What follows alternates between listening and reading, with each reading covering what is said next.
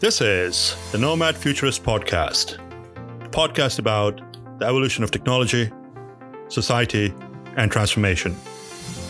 Connect with us, share your thoughts with us at nomadfuturist.com. Let's get this started. Here are Phil and Nabil. Hello. Welcome to Nomad Futurist. This is your host, Nabil Mahmood from Kona, Hawaii. This is your co-host, Philip Koblenz from Montclair, New Jersey. And I'm Avner Papuchado. They told me to be here. I'm in the middle. I'm in Manhattan Beach, California. Avner, thank you very much for taking the time to join us today. Let's start to get to know you a little bit. Tell us a little bit about yourself.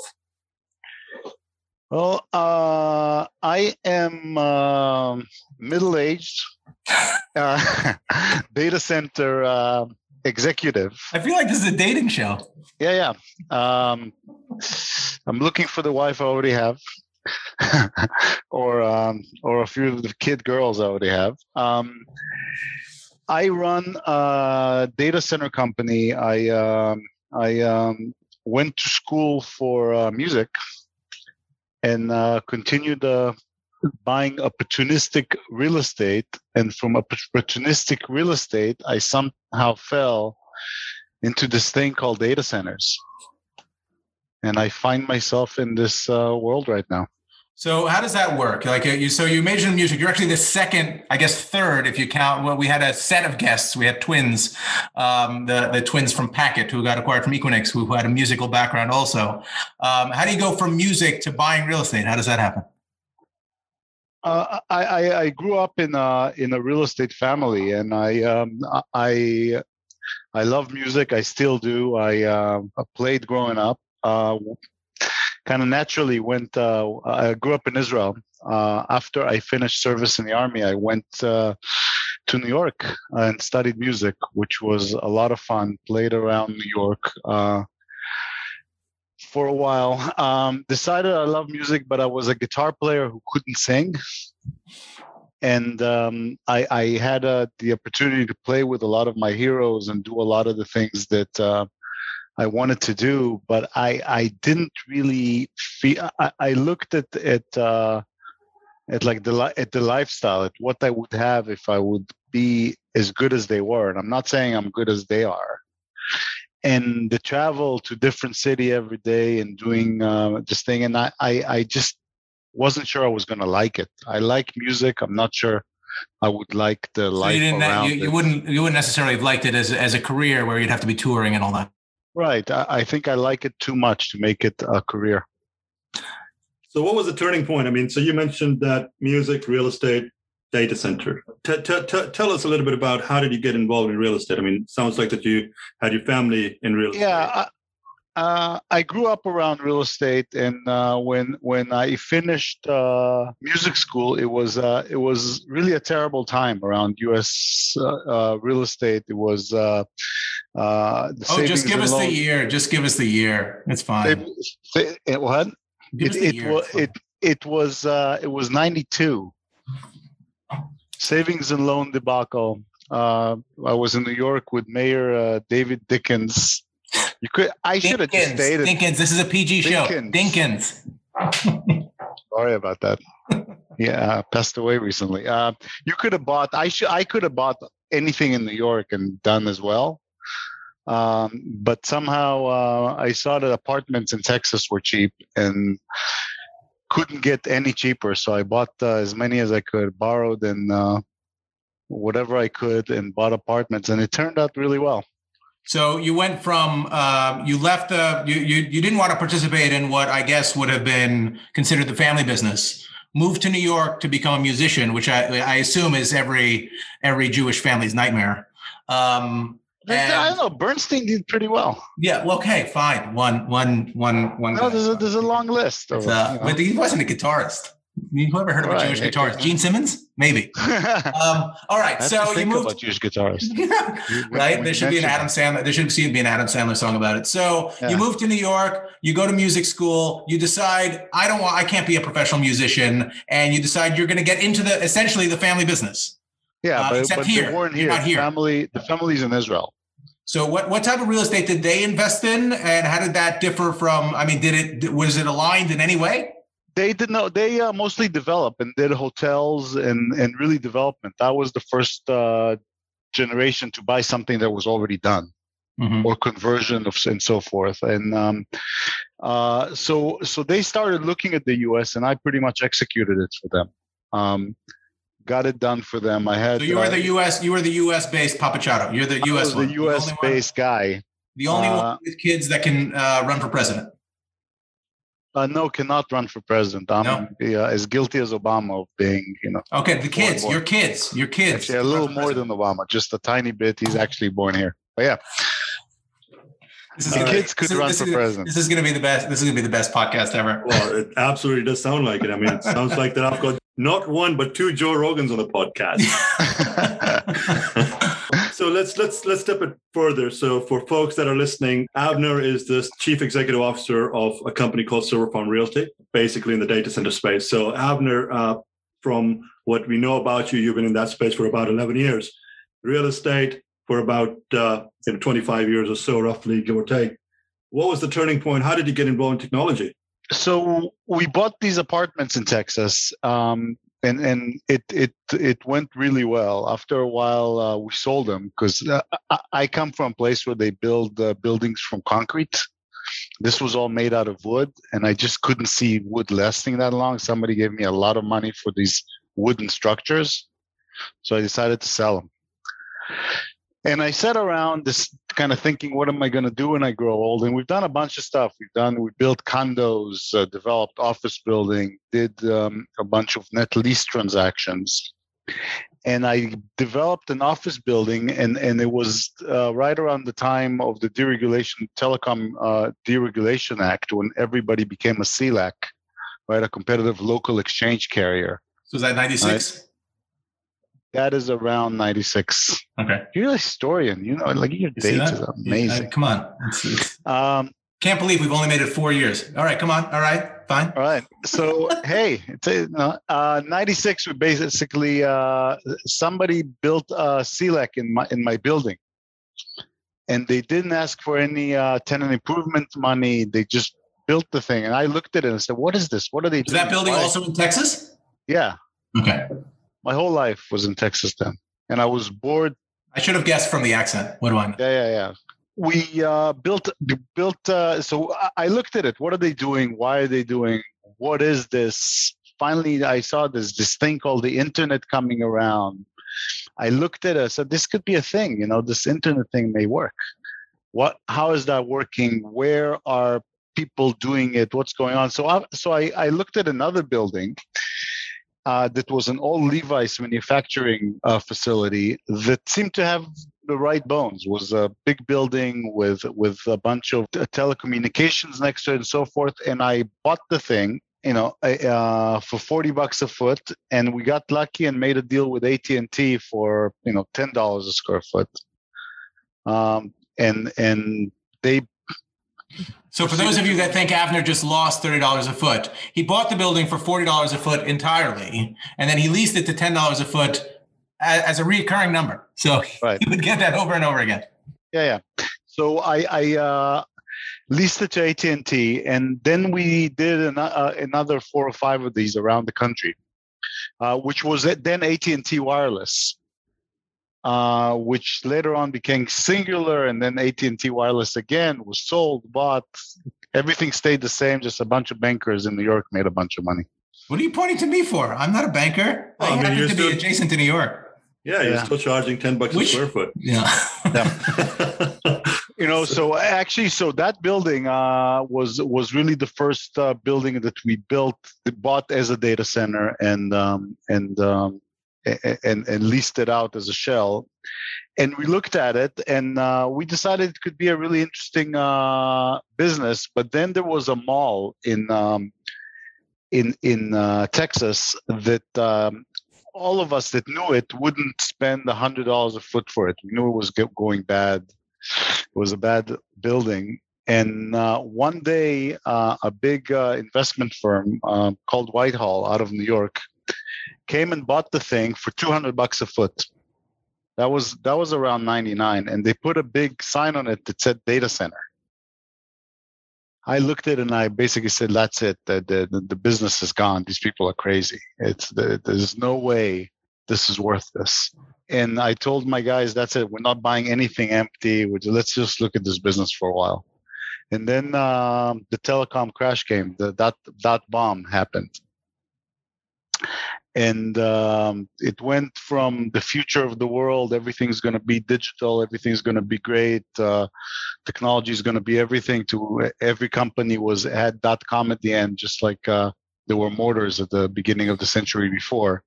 Yep, back to it's going to be back to two phones and 2 cups in a string. Back to rotary phones. The internet was not going to work. Everybody thought it was terrible. It doesn't work anymore. That's when we started going on a buying spree for me, and bought a lot of telecom buildings with short life on it, with short 3-year, 2-year lease remaining, knowing that the customers can't really leave. And there's a conversation there. So we've done that through the beginning of the 2000s. I think if you talk about like people that have been unbelievably successful in our space and really any industry, it's those that tend to kind of double down and triple down during these time periods of volatility. You could point to 92, you could point to 2008, you could point to, back in the 70s when New York was going to, be given up. It bred. You can talk to 2021 when New York was going to be exactly. Well, that was, it was so short-lived that it's still there. Yeah, let's hope. I assume Avner is going to pick up all the buildings in Midtown that'll be empty as a consequence of the pandemic. Yeah. Nobody's going to New York again ever. it's not going to. In the meantime, every one of your buildings was financed out of New York. I heard Whitehall. I heard some other guys from New York. My God, everybody needs to be in New York. So, by the way, that's a part of it. I, for a long time, held that belief that value investing and investing in things out of touch was the thing. I actually don't still hold that belief. I think I have it. Investing in growing companies and looking at business really has to do with your view of the world, right? If your view of the world is to find this one rock nobody now knows is valuable, knowing that one day it's going to become a diamond, it can get pretty heavy. You can end up with a lot of rocks. It's easier to figure out where the world is going to be, where the momentum is, and actually jump on it a little later. And understand it's a momentum that even though it's expensive, it's going to keep going. I have a problem myself believing the trends are going to keep going. I always think the things are going to end. I always think of Niagara Falls, right? The water's got to end one time. It keeps falling. The water has to end. There's got to be an end to this.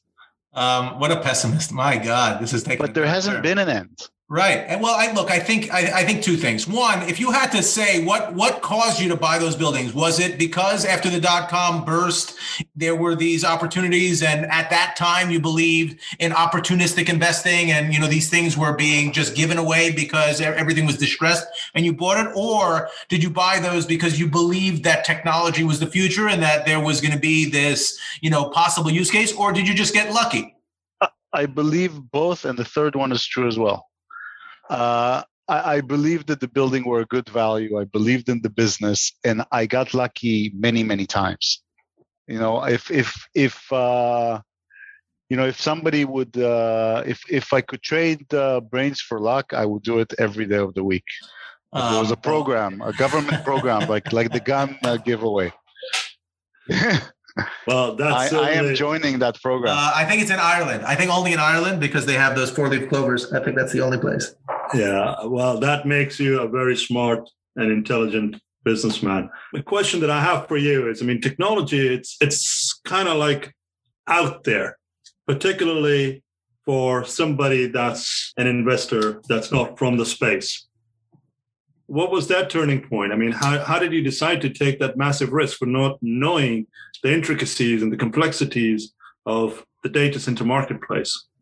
First of all, there The intricacies were just getting built. And by the way, they still are getting built.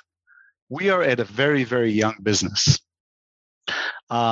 This business is one of the reasons I'm still here is because data centers are one of the most inefficient businesses that exist in real estate.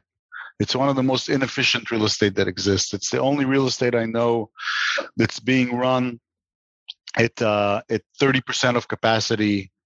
That people don't know how much space to order. They don't know what to do. It's something that nobody really wants. They all need. It's at the bottom of all these things that, people want to run applications. People want to run companies that run with technology, with the help of technology. They really don't want to run data centers. And now there's cloud and that whole scenario, which kind of happened before. And I see a lot of those companies. They're very smart and they're trying to standardize and commoditize things. It's going to be very difficult to do. And I am very intrigued by this inefficiency, making this industry as efficient as possible. And even though there's huge investments in data centers, when you look at data centers, the data center cost compared to the IT stack that sits in it, compared to all the computers and routers and fiber and things that sit in it, it's minute. It's nothing. I mean, people fight us about, dollars per kW, and then they use 30% of it, and they make mistakes. They're inefficient throughout the whole program.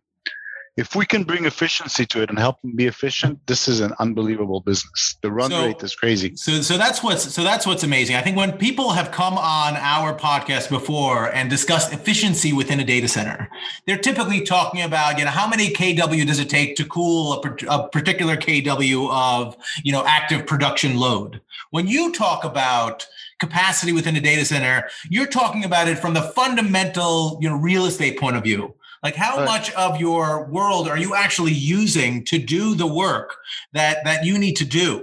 Right. And I think that, there's that's what makes you utterly unique in our world, because you're kind of this, real estate tycoon, like version 3. But you look at the real estate world from this kind of operational perspective. Most people that own real estate would be happy that, their tenants are only using 30% of the space because they're contracted for more of it. Right. So, what is it about making the space more efficient, making the utilization more efficient, that you think is the future, as opposed to the traditional real estate view is just sell the building and collect the money? Because I think, look, at the end of the day, my job as a service provider, and we're service providers, I'm providing a service to my client, is to provide the best service possible and give them really what is a solution to their problem, which is a big headache in the physical part of IT. When you run IT, you usually think in time periods that are 2-3 years, application time frame and so forth. You really can think about 10 years and 15 years, which the capital items which we work in really work are the time frames, actually 25 years and so forth. And my job is to make the physical as easy as possible for them. And if I can make the physical very, very easy for them and take that problem away, they will never let me go, because it will not be a problem. I will not be a guy trying to sell them stuff that doesn't work. I will sell them things that work. I don't want to make this pitch sound dirty, but you want to take over the physical in order to make yourself more sticky. Is that what you're saying? Sorry, go ahead. I'm trying to use the physical to actually lubricate their business, to make it smoother. I knew it was going to get worse. I'll reel it in. Avner, what I'm getting out of this conversation is that you believe that it's our responsibility to make this world a better place, to address the digital transformation, the technology adoption, whilst addressing carbon footprint and efficiencies. Is that fair? Is that around the lines of what? It's exactly right. I think I think the world needs compute. Compute is a very new industry. The world does not yet know how it's going to use compute and how to use it efficiently. There's a couple of things. My job, our company's job, is to look at the physical side of all this, and make the physical as sustainable and used to the highest degree possible in order to serve this. And with that, I'm talking, as you see, compute now exists like in basically spokes and hubs. There's these big places that sit in the middle of nowhere, really, and more it's going to become around energy sources and sustainable energy sources at that. The big data centers are not going to become a real estate problem; they're a power problem, right? They're going to be around big energy sources that are sustainable to do the big non-latency compute. And then there's the latency compute that needs to be in inner cities, close to people, well connected, critical infrastructure that will have people's life hanging on at the end of it. And all of this has to have really smart real estate operators that understand technology and can really translate between the technology people and the real estate people and the physical things. And that's where we see ourselves at the end of the day, to be a translation layer between the physical and the people that run applications. Yeah, I mean, it totally does make sense, right? So your analogy about Niagara Falls, the water is going to potentially end at some point in time. I think the bigger issue that really resides, the energy resource is potentially going to end at some point in time before we run out of water. You touched on a couple of things over here, latency and getting close to the user base, right? So as of today, where you stand within your organization, you touched briefly on connected devices, you touched on edge computing and 5G and whatnot. What's your future goals? I mean, how are you looking at the industry on a growing basis? I mean, where are opportunities that the listeners and the subscribers of the Nomad Futurist podcast should potentially look into or invest some time into? Depends. Depends who the listeners are. First of all, it's a great business that has a lot of opportunity in it. If you're a person, it's funny. I also fly airplanes. I have a plane. I fly plane, and I flew with a young pilot the other day. That basically was an engineer. He was an he was an aeronautics engineer that decided to be a pilot because he liked the office, right? He liked the cockpit because it has good views, and didn't want to do spreadsheets all day long. Seems like a relevant excuse for a relevant pastime for an aeronautics engineer to be in a cockpit.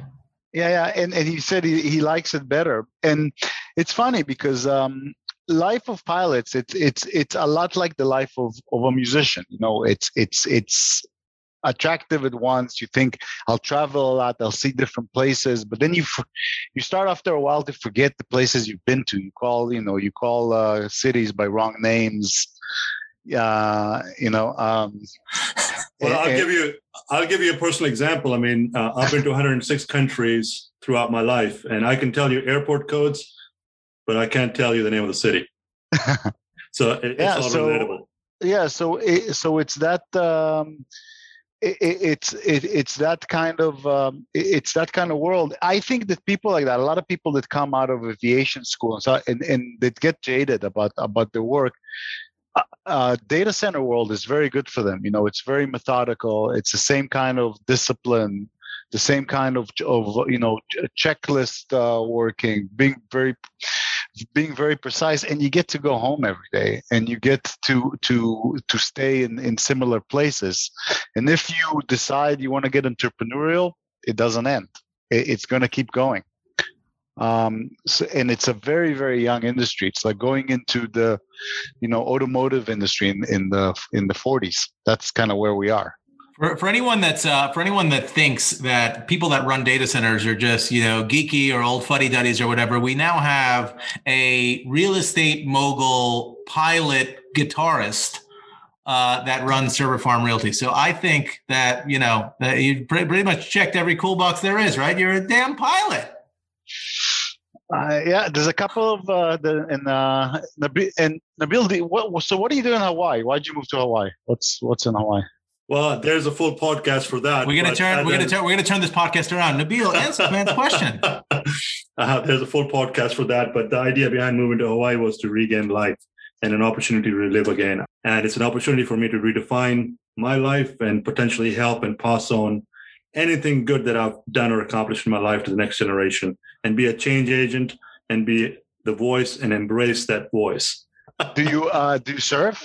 Not a server, a certified rescue diver, however. So I dive, and flying planes is actually on the list. Hopefully one of these days. Oh my God, you guys are nuts. Very cool. I surf as well. That's why. Of course you do. Of course you do. I forgot one checkbox. Yeah. Are you a snowboarder? If it's powder. You're so cool. You should have long hair. That's the only thing you're missing. Should have any hair. Yeah. You're preaching to the choir. So, what's interesting is that, you talk about, technology from the standpoint of, you were exposed to it through all of these things. Have you always had an interest in technology, or did it just evolve from all of these, the exposure through buying the buildings and getting involved in telecom and kind of the natural evolution of having to use technology in your everyday life? I wasn't one of the Apple II people at my high school. So I wasn't one of those guys. Were you? I don't know if I'd say I was more of an Apple II GS person, but I'm a little younger than you. Yeah. Okay. I probably was the kid that you beat up. I'm sure. There's no question. I did not. I'm still the kid you beat up. I did not beat up kids. I was actually I did not. I was actually pretty nice as a kid. Wait until you're an adult. Terrifying. The guy is terrifying. Yeah, no. I actually try to beat up. I'm more of I have the Robin Hood point of view most of the time. I beat up on institutions mostly. Not a technology kid growing up, or not a technology as far as programming and as far as that. I do like technology as far as engineering, as far as big picture infrastructure, which we're in. I don't see myself ever being, software. We develop software in the company, we use it, and so forth. I let the customers do the very complicated things, right? The actual going behind the servers, doing all the AI and that kind of thing, trying to compete with our brains and to be smarter than the human beings. I guess it's their job. I'm willing to give them a fight for their money. It's too hot back there anyway. You don't want to go behind the servers. It's always better in front of the servers. Yeah. But I have to tell you that there's a ton of opportunity in this business as I see the world, right? So Server Farm works in the US, Canada, Europe, and now we're in the Middle East. We're in Israel. I'm actually going back there again next week. And for full 360 degrees, it's back to where it started. I have to tell you, Virgin Land, it's unbelievable. This place that is producing so much technology to the world. So much of the name a main company in this industry, and they have development in Israel.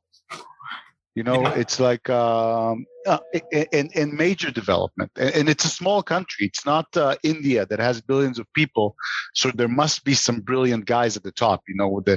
The amount to percolate to the top comes from very little. We had a guest on the podcast a few episodes ago. This guy named Yuval Bachar. One of the questions I asked him is, and I'll ask you the same thing. Why do you think there's so much of that innovation coming out of Israel? What is it about, the Israeli culture or education system or what have you that creates the minds, that creates so much of the disruptive technology that we use in our daily lives without taking, of course you take the credit for it, you get swallowed up by Google, et cetera, you make a lot of money on it, but it doesn't host it there because, effectively the customers are all here. So that's likely why it ends up being hosted here. But what is it about Israel? First of all, I think it's about it's the whole world. It's not the Israelis are unique. It's just that Jews have been literate for a long time. Is really a big part of it. I mean, they've been literate for a long time, and they sat in rooms studying Bible, reading Bible, and studying it for a long time. And after a while, they got bored reading Bible, so they started arguing about it. They started saying, "What does this mean?" And the paper said the color was white. So they said, "It means the color was white." He said, No. If they wanted to say the color was white, they wouldn't just say the color was right. If it said it that clearly, it probably means something else. It probably means the color should have been blue, but it's white because something else is wrong. And because of that, they learned to argue. And Jews and Israelis are some of the most argumentative people in the world. And it's hard to tell them that something is a certain way. They would always try to prove why you're wrong and why it must be another way. And that way of thought actually creates a lot of entrepreneurship. I think it's the curiosity and always trying to figure out why are you saying what you're saying and what do you really mean by what you said. All right, great. And especially when you give them a price to go, We could do a stand-up routine on the anatomy of a Jew or an Israeli. I don't think it matters. I think it's one and the same in terms of this conversation. Perfect.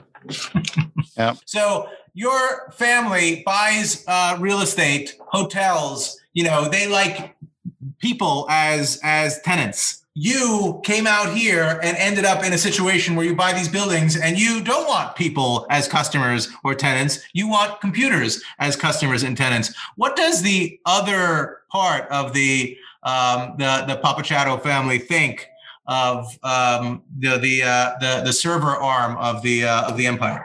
The basic thought is show me the money. So they haven't bought into the premise. What have you done for me lately, baby? All right. So I see your family is like everybody else's family. Perfect. Yeah. We get along. It's very well. I think it's very well balanced actually between the two. At the end of the day, computers don't love you. It's all people. It's a people business. We serve people. I provide services to people. I try to make life easy for people. That's why they would call on me again. And we try to do we wake up every day thinking how can we and a lot of it is very delicate because my customer thinks they're the smartest people on earth. And if I see something they can do better, it takes me years to explain that to them. And a lot of time they get it's very easy to offend the guy when you say, "Hey, did you ever try to do it this way?" So that's my job. My job is to actually change things for the better, to be the best operator they have, to have them come back. And it's taken a while. I think it's finally starting to catch in some places. And once it does, our job will be to never let it go, to make it sure we perform. You had mentioned internet could be a thing. Well, it is a thing. How has this journey been for you, both personally and helping other people? It's hard to talk about the internet in past tense. It's very present and it's the beginning. I still think it's going to be a thing. Hopefully, it's going to become a better thing. Hopefully, it's going to become a thing that lives to its potential of making us smarter and making us have more points of views and not just land in our own little areas of interest and get people a more narrower point of view. It was built around giving people opportunities. I hope it doesn't take away opportunities, right? Which is a scary part, but that's little nuances. The big piece about the internet to me is that it's just the beginning. I mean, now we have, kind of bad quality video. We're on Zoom right now. You guys are going to be sitting in my living. This is as good as I look. So there is no better quality. No, you're going to be sitting in my living room here in a couple of years. It's going to be an actual sit down where it feels real. I mean, it'll be able to do. The infrastructure is not there yet. You see some of that stuff there now. You saw the like Oprah interviewed Obama, and they were but it looked like they were sitting in the same room, but they were like in like across the country. Yeah. So Oprah does it. Technology can do it. Everyone's going to be Oprah. Everyone's going to be Oprah. I guess that's the developers, and she does it from Hawaii too. She's learned. She's one of the smart people. Whenever you give developers power, they will use it. Our job is to provide them the power. Part of this industry's job is to provide them the power to make them creative. Yeah, we're the canvas. What I would like you to share briefly is, what would you do, or what advice would you give the young Avner, knowing what you know today, and based on your trials and tribulations, what would you do different? I think people have to let life happen to them. I think most of them know it. I think let me phrase it a different way. I was lucky. I grew up with a pretty broad point of view. I think that if I can I can give young people any gift at all, would be a point of view. Would be a feeling that they can rise around everyday humanity, and they really could do anything. They could go around and are able to really do the things they want to do. They could live in Hawaii and if they're interesting enough and start podcasts that people want to listen to, they can buy and sell real estate based on an idea that there's more value in it than they see. They can be a banker in New York that really does nothing but shuffle paper around and connect people that need money to people that have money. I think you lost a couple of your bankers. Sorry, guys. I tell them that daily. I mean, a toll booth. So, I mean, there's really options in life, and people do it, and people are not better than you. And there's a way to get things done. So I would love to give people this idea that there is something greater, and the something greater is not the pretty girl with a bunch of Photoshop pretty girl on Instagram. It's really the possibilities to be able to fulfill your soul. It exists. What do you think the biggest limitation is for the younger generation? Do you think it's fear? Do you think it's lack of imagination? Do you think it's just, boredom or complacency? What is it? I actually think that a lot of them, I think the biggest challenge is that they think that images are real right now, because there's a lot of images-based things. But I think the smart guys will see through it, and I think they're going to be better than us. I actually do think that the younger generation is going to be better than we are. Me and you, Phil, are a little bit in a weird generation. We're not quite baby boomers. We're kind of in between. The baby boomers were a lot like this generation. They fought the system, this and that, and now they all vote Republican. Who the hell knows? I mean, it's hard to predict. I'm going to try to see if the audience can tell what Avner's politics are by the end of this thing. I think this is a perfect place to wrap it up, because we started the conversation with Niagara Falls is going to run out of water, and we ended the conversation with by the way, the next generation is going to be way better than us. You guys missed that point. It's not going to run out of water. A guy like me thinks it may, but it will not. So sometimes supply is endless. I mean, for our lives. Oh my God. I should introduce you to Avner from like 45 minutes ago. You would love that guy.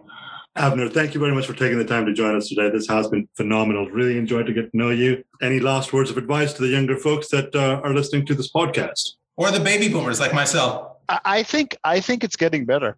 I think I truly think that opportunities in this world is getting better. I see many places where this whole thing is very young. And it's funny, every time you think you saw the last thing, and nobody's going to ever be as big as Microsoft and Amazon, and that's it. We've met the giant that's going to eat the world. If that happens, look up IBM and AT&T. Right. And one thing I can bet on is change. I think that's why people should be students of history, right? I mean, if you think that the world is finite and this is the construct of the world, look at the world 5 years ago, 10 years ago, 15 years ago. You would have never guessed that right now in New Jersey we have these cicadas emerging. The Brute X cicadas all over the country. They're talking about these 17-year cicadas that are coming out that have been buried underground for 17 years. If I did a podcast with one of those cicadas, I'm not losing my mind. But if I did a podcast with one of those cicadas, they have no idea what an iPhone is. They have no idea, like all of these things that have happened in the last, 15, 17 years are earth-shattering that we take for granted now. But, right. It's a blip. It's no time at all. It'll change. Anyway, thanks so much for doing this. I assume we now have a lifelong fan in the Nomad Futurist podcast, and we'll be at the top of your podcast listening to the extent that happens. And what can I tell you? Thank you. It will happen. Thank you very much. I really appreciate it, guys. It was fun. Right. This has been great. Nothing lasts forever. Markets will come back, currencies will rebound, businesses will go on, and we'll all move on.